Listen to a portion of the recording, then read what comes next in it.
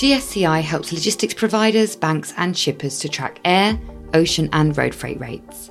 Book a free demo at www.gsci.ti-insight.com.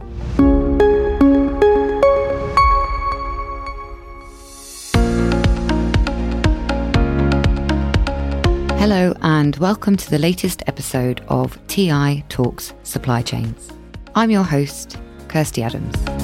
In October last year, on the very first day of her new job, Giorgia Meloni, Italy's Prime Minister, renamed her Economic Development Department as the Industry and Made in Italy Ministry. This new name, these carefully selected words, sent a really powerful message. Meloni says the Made in Italy brand is the most precious thing that Italy has. I'm sure Gucci, Ferrari, and its customers would agree. Maybe you're one of them. This is episode 1 of our 4-part Made in series. This series will explore Made in policies, especially in Italy and India. We'll also discuss the shift away from China in part 3. Today's episode, part 1, will be focusing on the language of supply chain diplomacy. These are big topics, and there's just one man who can cover them all. That's TI's founder and chief executive, author, advisor, director of Foundation for Future Supply Chain, and my boss, Professor John Manners-Bell. It's a very popular political device. You can say, yes, we're going to be making more goods in our country, which means there's more employment and everybody's happy. But of course, at the same time as that, you're forgetting sort of basic economic tenets that actually subsidy is not good in the long term. Before we dive in, here's the latest GSCI news.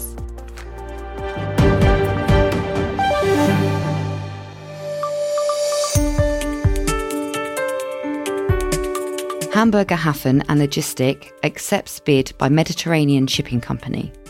MSC's bid to buy the German terminal company Hamburger Hafen and Logistic has been successful. The company's board issued a statement on the 6th of November that both had accepted the offer. The purchase is an important development in a port that has not always achieved its potential. It also strengthens MSC's container terminal business significantly. Retail downturn hurts UPS profits. UPS third quarter results saw a 12.8% fall in revenue year on year. Adjusted operating profit fell by 48.7%. The main cause of this sharp fall was a fall in daily volumes of express packages of 11.5%, with business-to-consumer volumes falling harder than business-to-business. However, UPS asserted that from the middle of August to September, volumes started to recover despite what the company called a challenging retail backdrop. On the positive side, revenue per package increased by 2%, with better mix of service types and robust rates supporting prices. Contract rates rally as spot rates continue to fall. The Apply, TI and IRU European Road Freight Rates Index for Europe shows spot rates index moved further below the contract rates index in Q3 2023.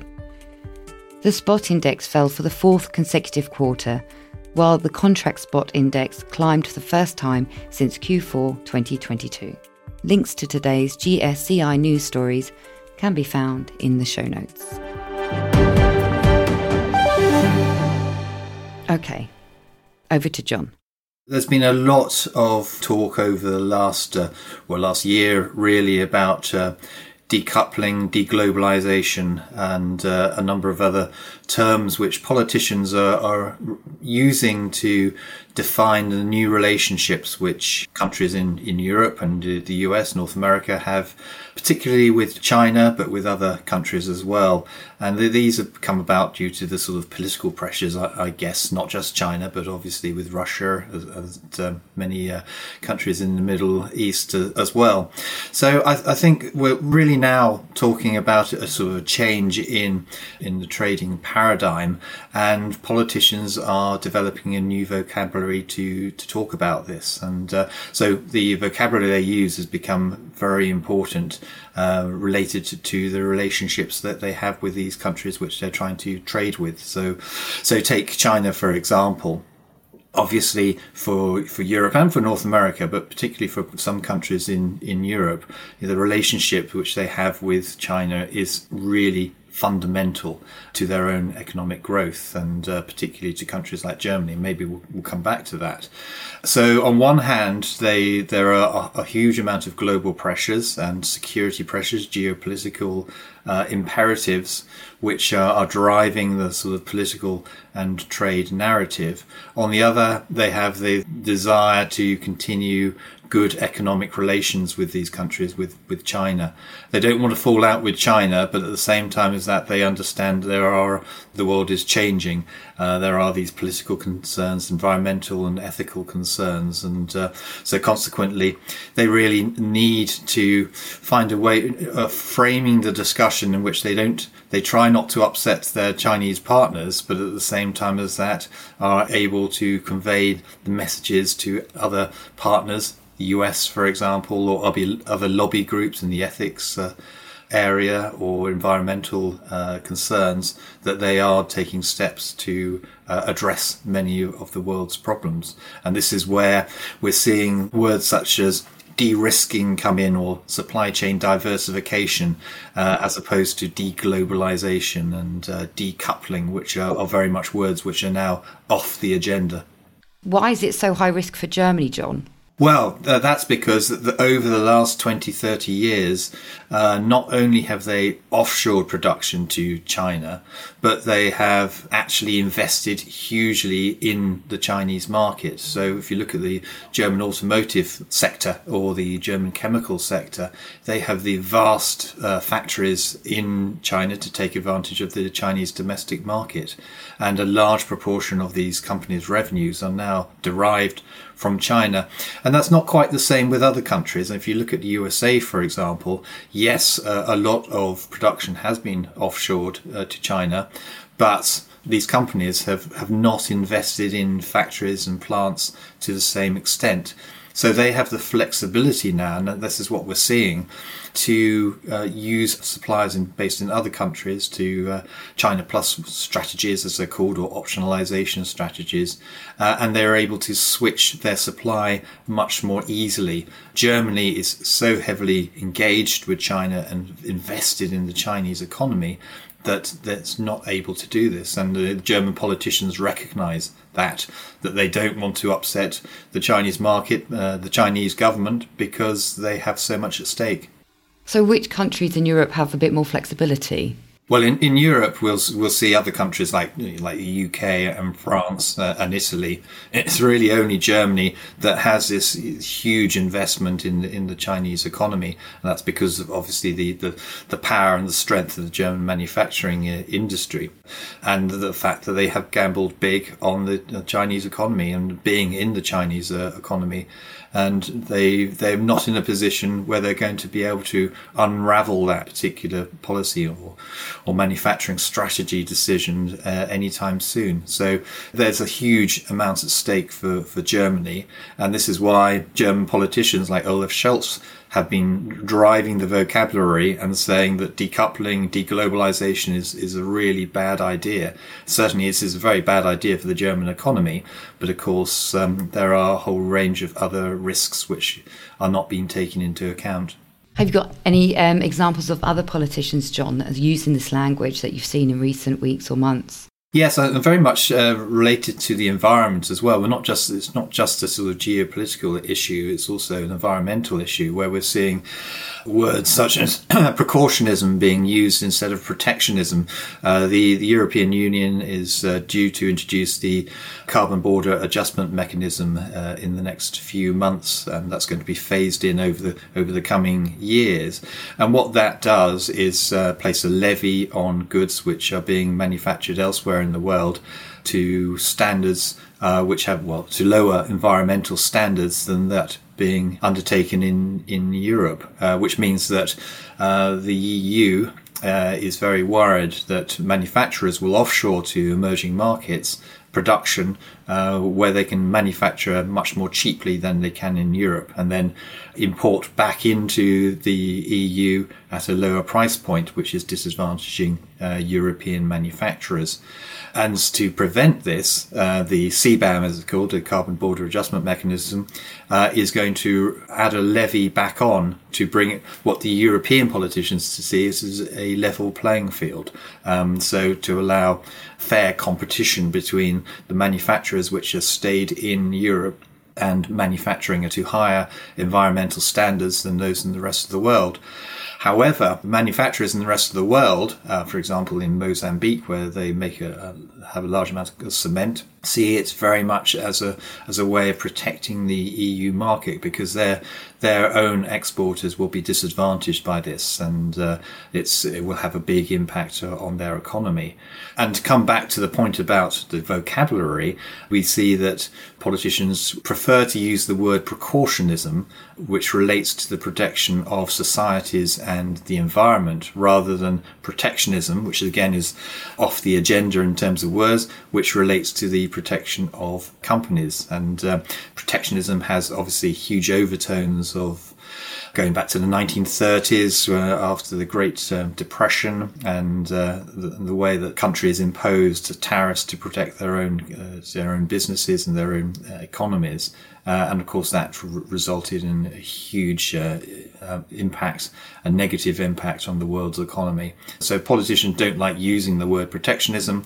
They've created this word precautionism, but to all intents and purposes, it is the same thing. You're still placing a tariff or a levy, whatever you want to call it, on the import of goods into your country or into your trading bloc, which still protects those companies. Even though politicians are saying it protects the environment or protects your societies, it's still protecting companies at the same time. So depending on your perspective, whether you're in the emerging world or whether you're in Europe, then it's either a good thing, it's a fair device, it's a fair mechanism, or it's just a way of putting up barriers to fair trade. Obviously, we've heard politicians use this language. Are you hearing it more within the industry, within the supply chain sector? It's very much still a political issue at the moment. I think obviously businesses are being driven as well by the commercial imperative to diversify their supply chains. And so I hear the words supply chain diversification or supply diversification, China plus strategies, optionalization, rather than decoupling and deglobalization. But I think the words used by politicians will filter down, because now supply chains are being driven as much, if not more, by politics and ideology than economic imperatives. And so consequently, it does have impacts on business. And the language we use definitely matters, doesn't it? Yes, it certainly does, because what politicians are trying to do, again, depending on your perspective, is they're trying to navigate these difficult waters between, keeping governments in emerging markets happy, whether it's China or Saudi Arabia or Turkey or India, and also dealing with these difficult issues such as on the environmental side, the ethical side, and trying to de-risk the supply chains, which from the time of COVID has become a more sort of very much a political concern, because people understand that by placing all your eggs in one basket, by really creating a dependency on a particular market such as China, then it has real implications to your own societies and economies, as we saw in COVID, when we weren't able to get PPE, or whether we weren't able to source laptops and other electronic equipment from China, or we weren't able to get to drugs from India. So it has real implications, and depending on your perspective, politicians are trying to navigate these difficult waters, or they're trying to just obfuscate and confuse the issue so nobody really understands what's at stake. So just keeping the focus on the language, but drawing on what we're planning to talk about next episode. So next episode, we're talking about some made in Italy policies.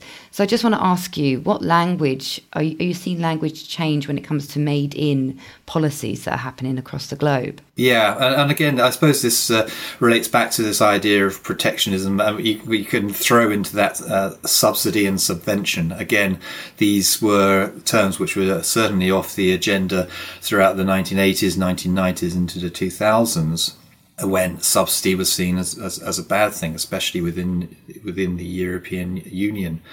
Now, another way of putting subsidy is made in policy, whether that's made in Italy or made in America or made in India, whatever. And so many countries are now putting these policies in place. But again, it comes down to the fact that you are subsidizing local industry or national industry. It's a very popular political device. You can say, yes, we're going to be making more goods in our country, which means there's more employment and everybody's happy. But of course, at the same time as that, you're forgetting sort of basic economic tenets that actually subsidy is not good in the long term. You are destroying value rather than creating value, and but that's being forgotten at the moment, and it has been before, during COVID, but COVID was a real accelerator for this, and that's what we're seeing at the moment. Just a few figures I have on that, which I saw recently, that in the EU there was about 100 billion euro subsidy which has been approved by the EU in 2015. By 2021, that has gone up to 334 billion, and in the last 18 months, we've seen subsidy being approved of 733 billion, and that's again that goes against the grain for the EU, which was supposed to be removing all these subsidies, especially on a national basis, to allow free and fair competition throughout the whole of the region. And that rule book has been torn up, largely in the face of what's happening in the US as well. Some related also to the sort of green technology revolution and trying to support the growth of the new technologies. But again, this is being seen as particularly unfair, even throughout the region, because it's big economies such as Germany and France, particularly Germany again, which I think accounts for about half of that 733 billion euro subsidy. You know, they have the resources that they're going to be able to support their own economy, their own manufacturers. Whereas smaller countries in the EU just don't have those types of resources. So again, there is a lot of frustration, I think, within the EU that this is being allowed, because it favours the big economies. Is there anything else you'd like to add, John, around sort of the use of this new language that politicians are using? What do you think when you see them come up with a new term that you think is potentially damaging or?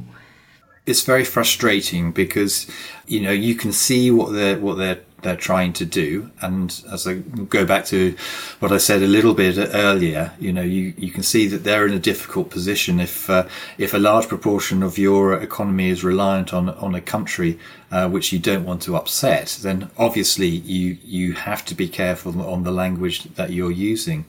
But at the same time as pretending to be in favour of free trade, in favour of free markets against subsidy, and at the same time as that, try and pretend that you're keeping all these different countries and all these different pressure groups and lobbyists on board, then you can either be seen as being a clever political operator, or you can be seen as being, you know, highly hypocritical. And again, it comes down to largely to perspective. But you know, you are very much muddying waters, obfuscating the real issues here, and in the way that failed through the relationship that the EU and particularly Germany had with Russia over the years, then I see it failing in the same way with China. You know, so China is a very powerful and influential country. it wants to project its power globally through economics and cultural and through societal influences. And I think it needs to be made clear that's really what China is doing, and the risks which the EU and other parts of the world face from that as well. Language really is important, and it's understandable that nations don't want to upset their trading partners. And as John says, these are difficult waters. It also feels like this language is a hiding place for old or unpopular trade policies. I really hope that today's episode was useful. I really enjoyed exploring this topic with John, as always. Next episode, we'll be looking in more depth at what Italy's Made in policy means for Italy, for the EU, globally, and for you. Links to John's original logistics briefing on this topic can be found in the show notes. While you're there, please do sign up to our logistics briefing newsletter. It's really good. See you next time.